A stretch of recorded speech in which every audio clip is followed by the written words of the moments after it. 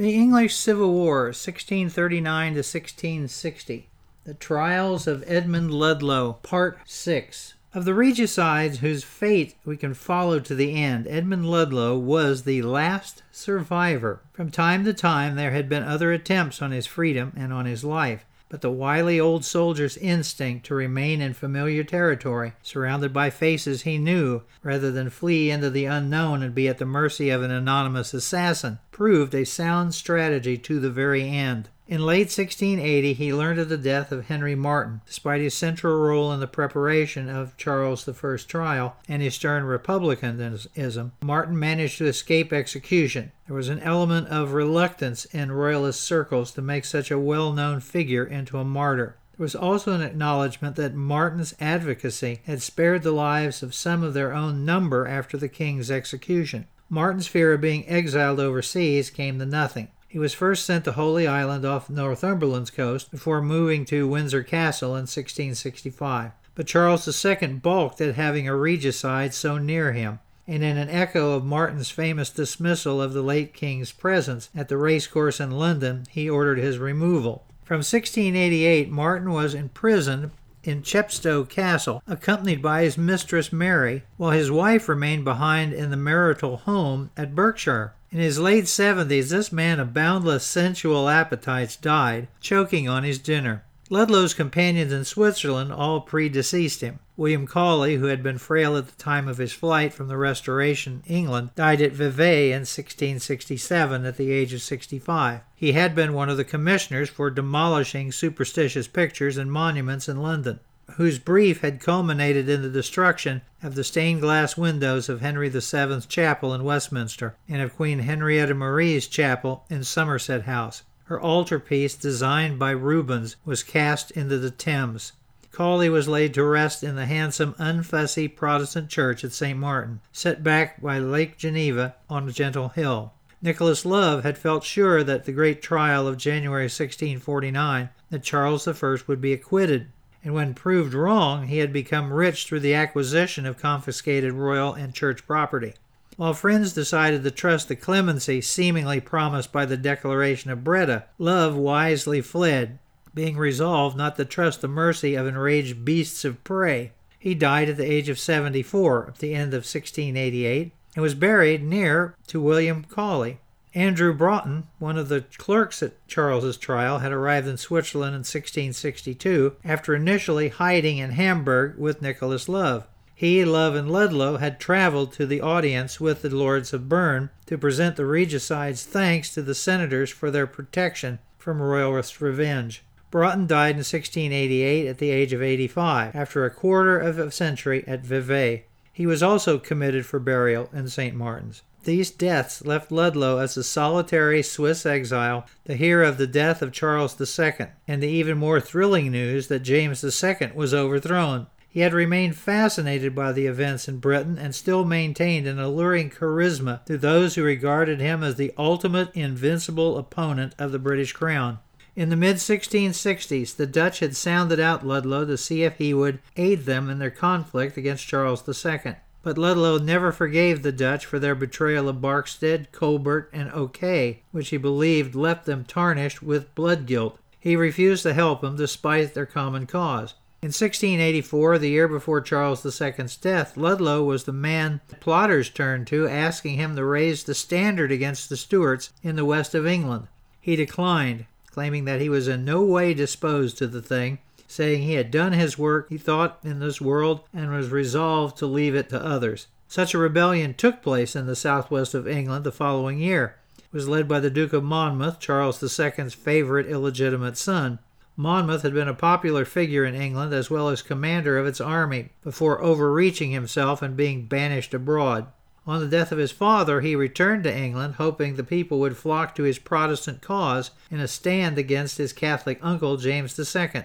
But the invasion was premature and poorly planned. The new king had yet to provoke huge unpopularity, and only a ragtag force of 4,000, many armed with pitchforks, followed the Duke. Monmouth resorted to a desperate nocturnal attack on the superior royalist forces at Sedgemoor, but the element of surprise was lost when a pistol was discharged into the night.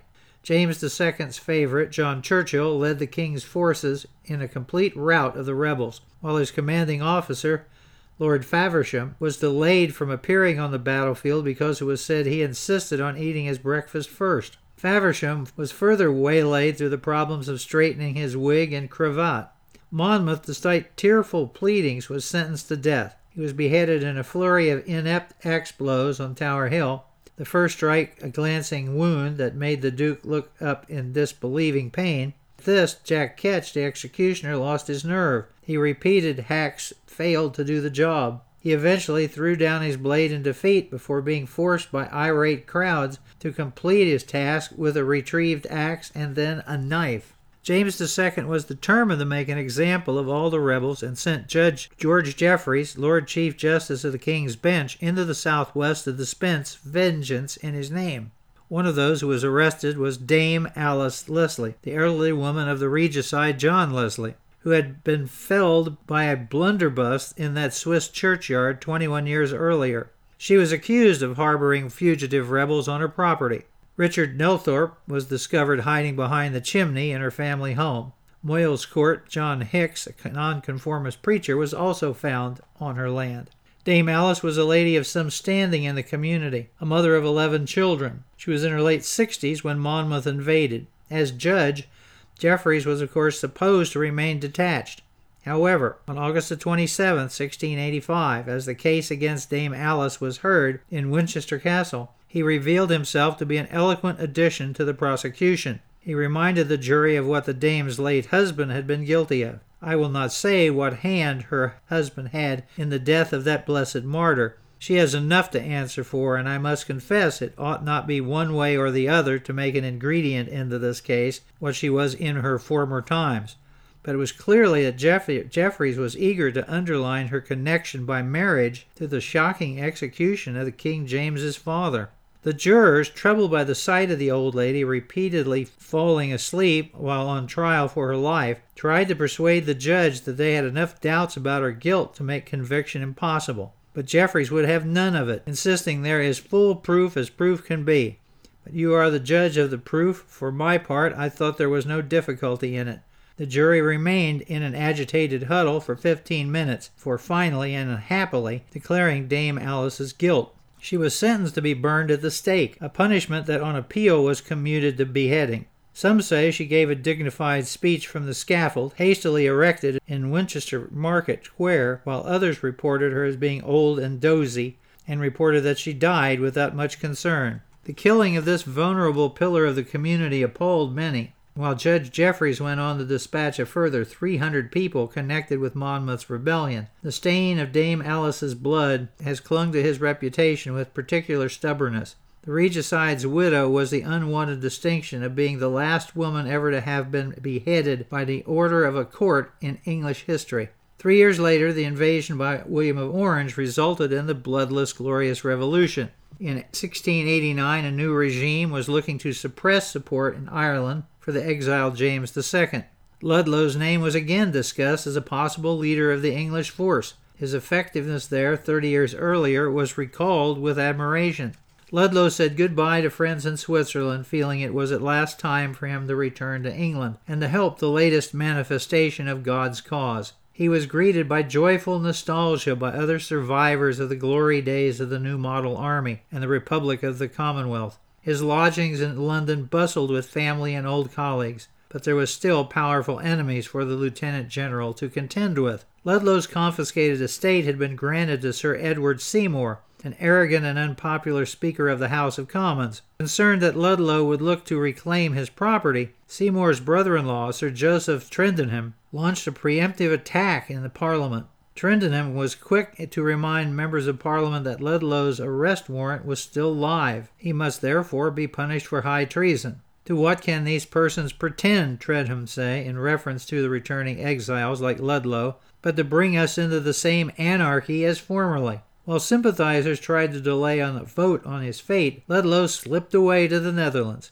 Soon afterwards, King William announced that Ludlow must indeed be held account for his part in Charles I's death and offered a reward of £200 for his arrest. Ludlow returned to Vevey. He died there in late 1692 at the age of 72. His widow had a Latin inscription borrowed from the works of Ovid placed over the door of their home. Om solem forte patricia que patrice. To the brave man, every land is a fatherland, because God, his father, made it. And that's the end of Mr. Ludlow, who did quite a job of staying alive. Now, the sources for this: The Killers of the King, The Men Who Dared Execute Charles I by Spencer, History of England by Thornton, Lockyer, and Smith, English Civil War 1640-1660 by Warden. So I hope you enjoyed that, and as always, don't forget to come by the website, summahistorica.com or historyaccordingtobob.com, and ask a question, leave a comment, check out our merchandise, and if you like what we're doing, please feel free to support us. Thank you very much.